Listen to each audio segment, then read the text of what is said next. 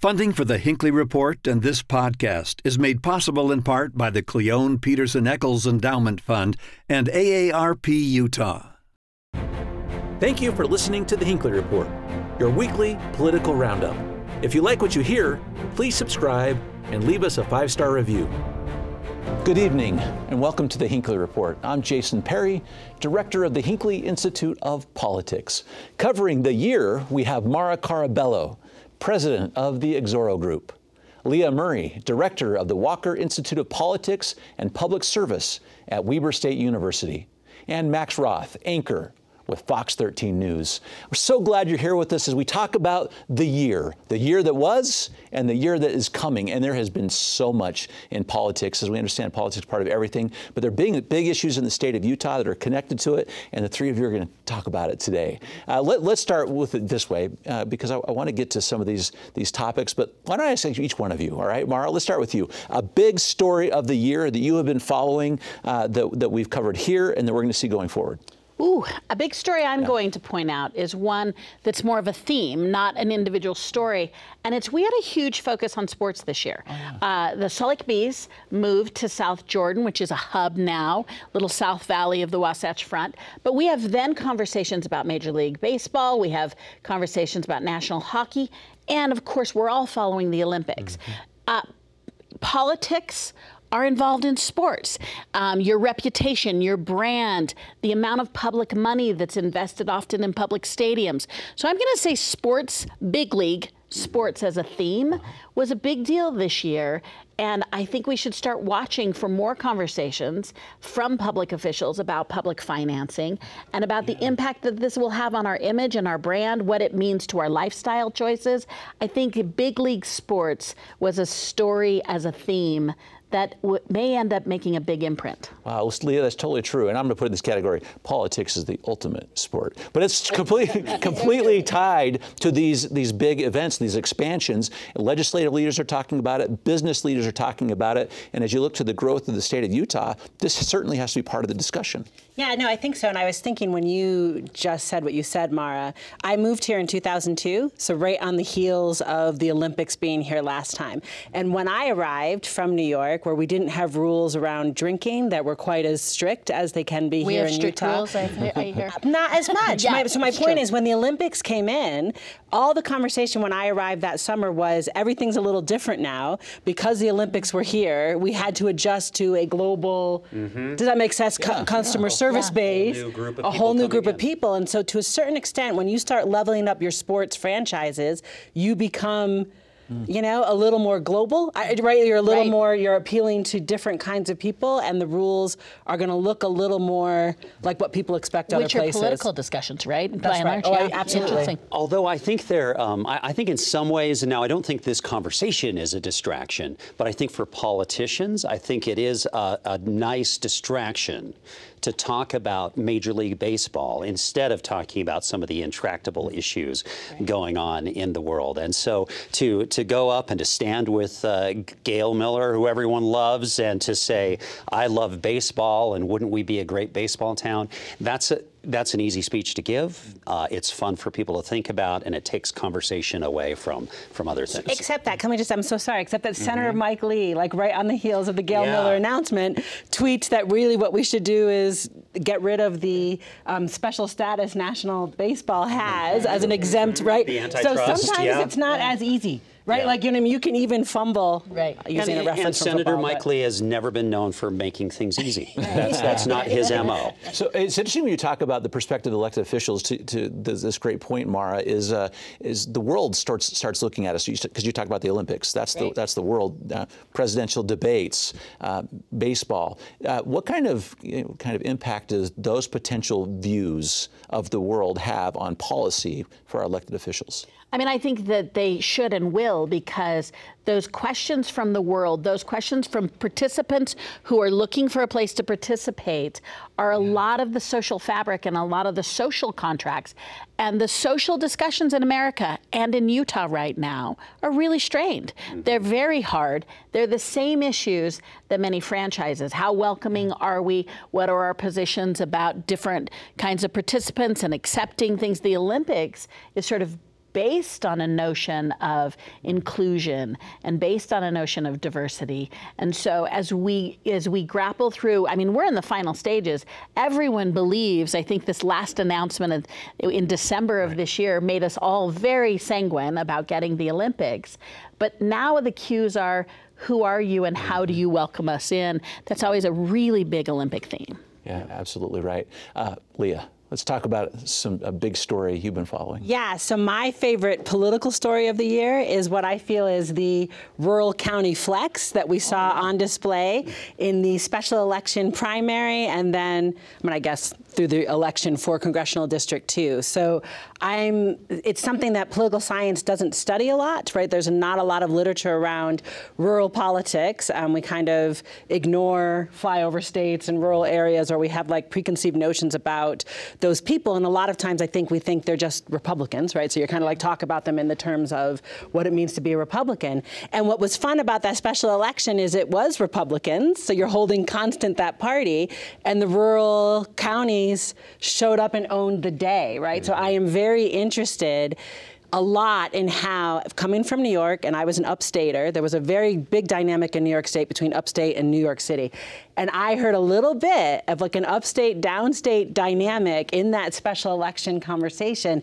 And I'm really just kind of interested. Does that make sense? And how politically Utah looks in these conversations going forward? Has the South arrived or something, right? You know, those counties. Yeah, it's also an interesting note on how we've rearranged our congressional districts. Right. Our philosophy was to have them be as statewide as possible for most of them, right? So this statewide nature makes you have a little rural-urban tension, even when you're in a singular party like the Republicans had this last year.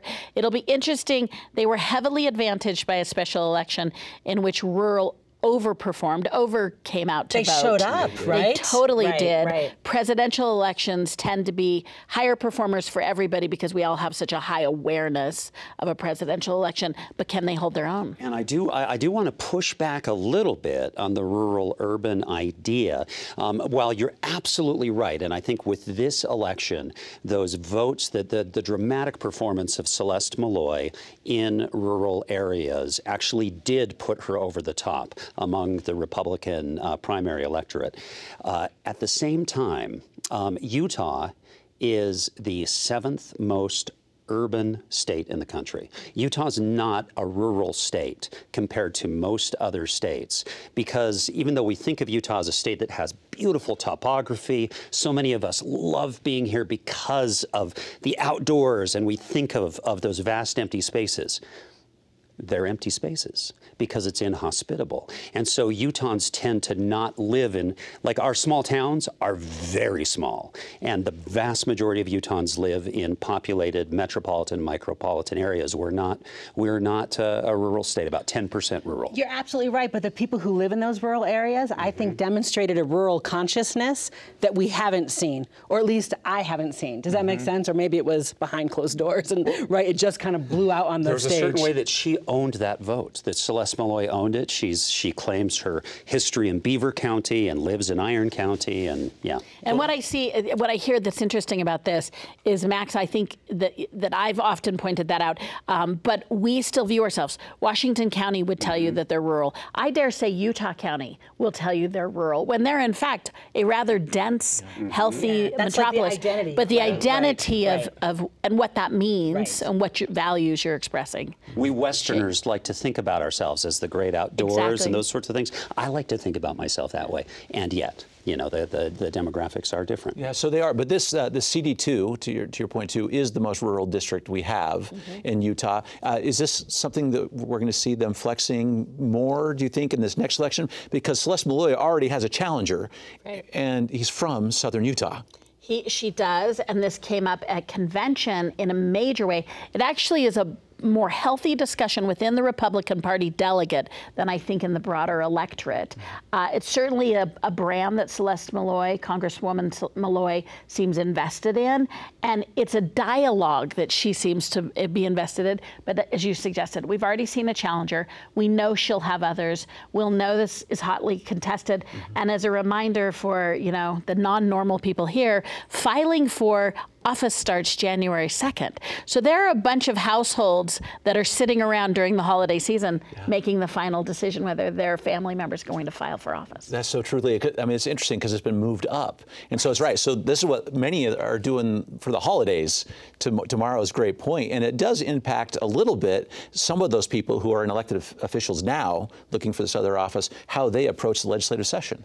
Right, and that's, I think, really interesting. It's sitting ahead of the legislative session, and then you're going to serve as a legislator, and then you can't actually campaign. So anyone who has, right, for our state legislature, right? So I'm interested in the choice, right? That said, what we're going to do is put this in such a way that people running against us will be able to free flow, does that make sense? Be campaigning those 45 days, and we have to be mum because we are not allowed to campaign while we're giving them all sorts of things to run against us.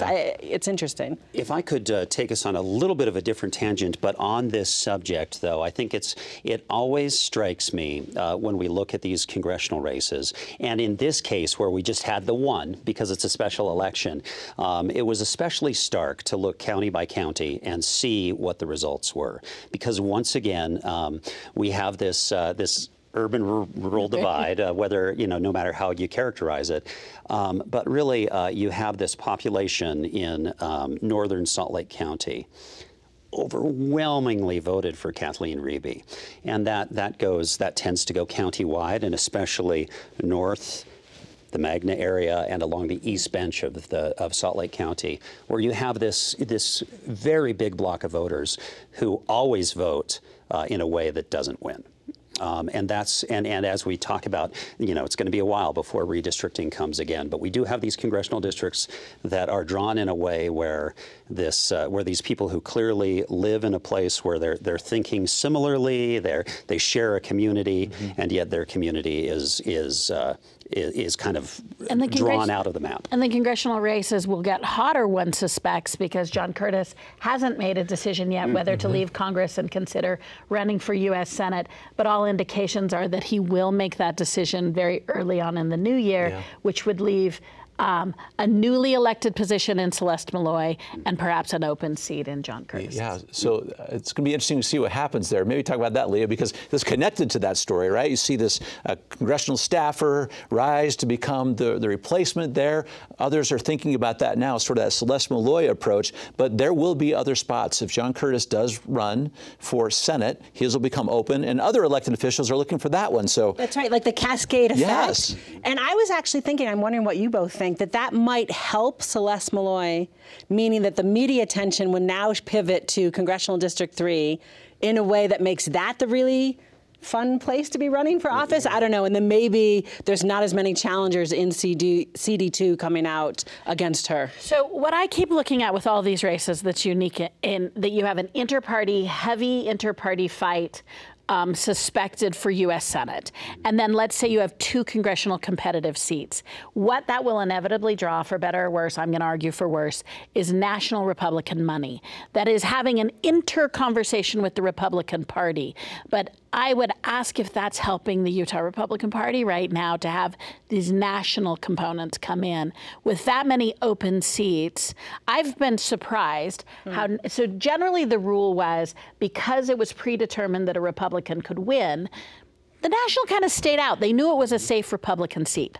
Since Republicans are having a really robust conversation about who their party will be and what it will stand for, national interests, polarizing interests, are now playing heavily in inter-party Republican fights. Right, because it's not just, yes, the Republican will win, but what kind of Republican wins. Exactly. Right. And Max, even since we brought it up, this Senate race that's coming, since Senator Romney is not running again, national groups are definitely weighing in on that one. Oh, yeah. And especially, I think because Romney made such a name for himself as the person willing to cross lines, not necessarily Democratic-Republican lines so much as you're saying, inter-party lines, the Trump, non-Trump factions within the Republican Party. Romney's seen as very much a non-Trump Republican, and Utah seen as one of those states where Trump is not as popular among Republicans as in other heavily red states.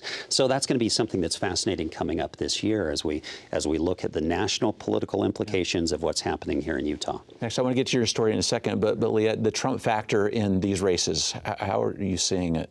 Is it alive and well, or is it less here than in other places?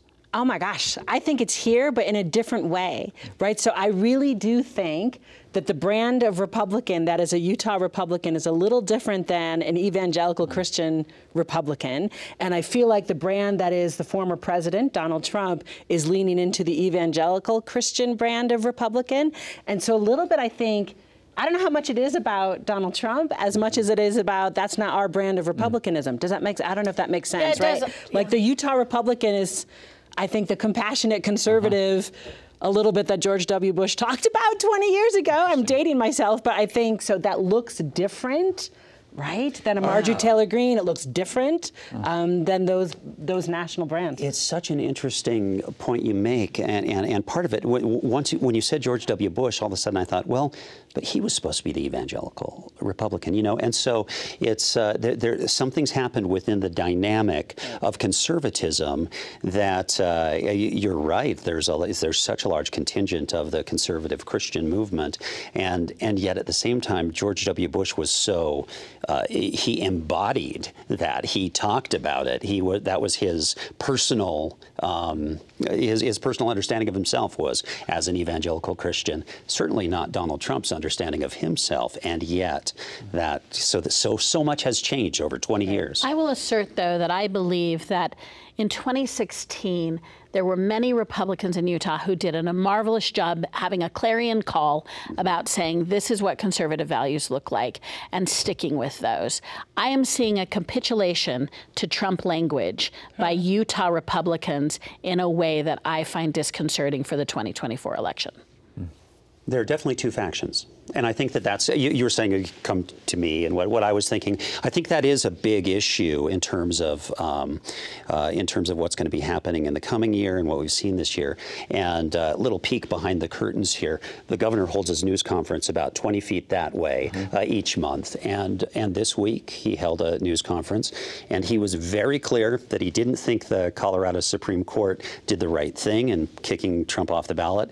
But immediately after saying he doesn't think that Trump should be president again. He doesn't think he's really qualified, but the voters should see that and make that decision. And that's a pretty stark statement for a Republican governor in a deeply red state. Let's follow up on that one for just a moment, because we'll see if there are implications in Utah, Maura. So this was the Colorado Supreme Court said Donald Trump could not be on the ballot, violation of a constitutional amendment for an insurrection, and so he won't be on the ballot. Other states like California may be looking at this as well, but Utah is not in the same category because we approach our candidates and being on the ballot in a different way.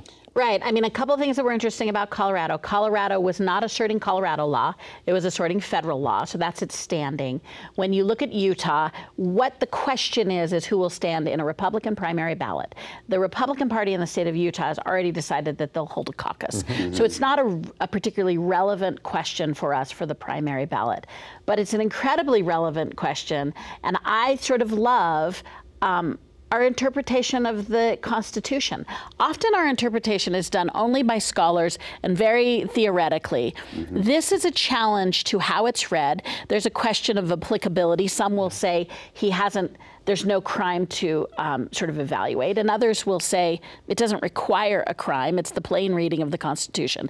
What I do love about it, I hope, what we all do is lean into feeling like we can access the Constitution. I'll say sometimes I feel like I can access an attorney telling me about the Constitution, right? But I feel like in this instance, the questions we're asking about insurrection, the question we're asking about who should represent us, what I hope Americans and Utahns do is actually have a decision for themselves and personalize the Constitution, because these questions about the 14th Amendment are probably all going to be new decisions, historically new. True, and the Supreme Court's probably going to be involved in those decisions, and we will get to know the 14th Amendment a little better as a public. Before we leave this one entirely, Leah, because it's connected to this, are the indictments against former President Trump having much impact on Utahns? You're talking to a lot of them, too. Is that weighing into their decision at all, into who they want to be their nominee? I don't think so. I mean, I think, right, it is the case that nationally, and then you asked Utah, so let me be more specific, right? But like nationally, every time he's being indicted, his polling goes up, right? And I think his fundraising goes up. His fundraising goes up. He makes bank off of all of those.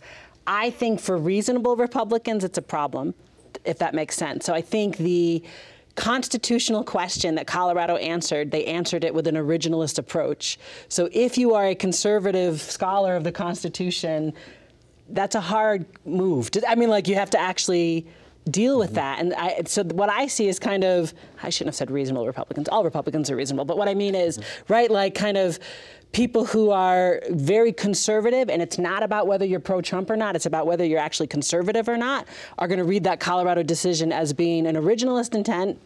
That's where I feel about the Constitution, and there we go. Trump has managed to be the definition of confirmation bias. Like, whatever happens to him, if you hate him, you hate him more. If you love him more. He's sort of, I've never, in the history of America, I don't think we've had such a Teflon president or political figure in which whatever happens, we all just dig deeper into our positions regarding him. It's the troubling aspect to all of it is that, to me, is that you kind of don't know where things stand in terms of respect for institutions, respect for traditions, those sorts of things, because what's happened and what we're seeing with this unique political figure is that he signals that these institutions and these traditions are not binding, and in fact they're discriminatory towards him and therefore towards people who support him. And when that holds sway, then suddenly you're in a situation where a big portion of the population thinks that maybe if the courts make a decision, that decision is not binding to them or should not be because those courts are biased. And that is, and that's something that is, it's hard to know what happens next in a situation like that. I want to get to what's happening next for our legislative session this coming year. Can we transition to what you see coming? Who's got something interesting you see coming? Maybe we'll start with the legislative session, but maybe some big things for this next year. So I'll tell you what I think is interesting to watch. We have a new Speaker of the House, and he's very dynamic, and I think he may end up forging a very unique relationship with the President of the Senate.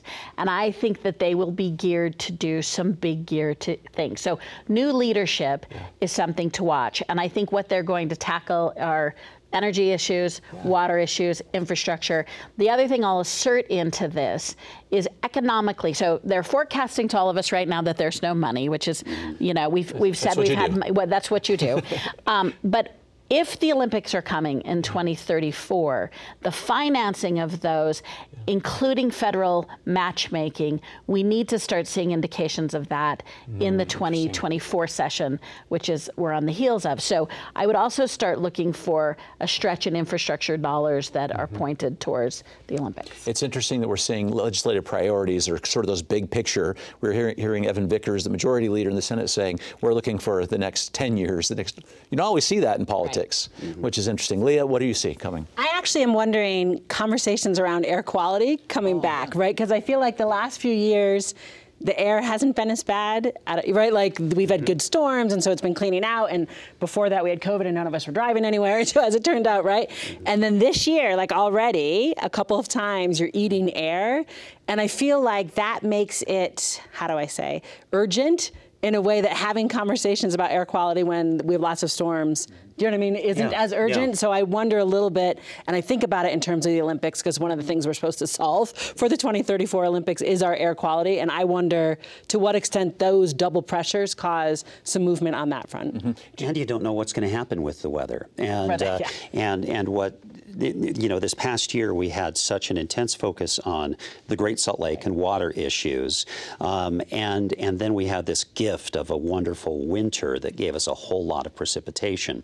And so that makes it easier on the heels of talking about the Great Salt Lake and water issues to say, look what we're doing, and the lake's going up, and things are, we're on the right track.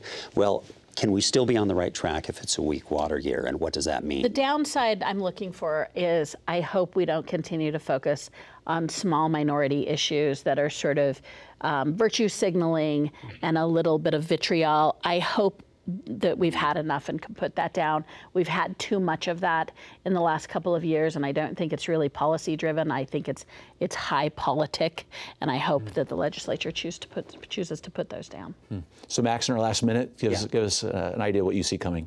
You know, I wonder about these hot button issues, what comes up in terms of courts, conservative courts, dealing with abortion issues nationwide, and how that impacts Utah's elections in different places, because that can be a tricky issue in understanding where different parts of the electorate stand.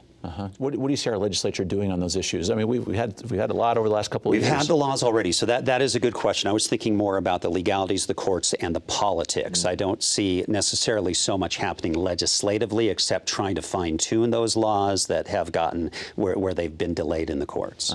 And Maura, it's come up in our presidential election already. These are the very questions that these candidates are being asked. They are, and they're fear-based, right? We are really back in a model in America. The question we have to keep asking ourselves is, what emotion are they trying to tap into with us? And without exception, we all respond to fear more. Now is a time in which I think we all need to resist that urge, regardless of your political spectrum. Resist the urge to respond to fear. That's got to be the last comment. I can't wait to see what comes. We'll be able to watch these predictions. Thank you so much. Thank you for listening to the Hinckley Report. If you enjoy this podcast and want to help more people find out about it, please rate it and leave us a positive review.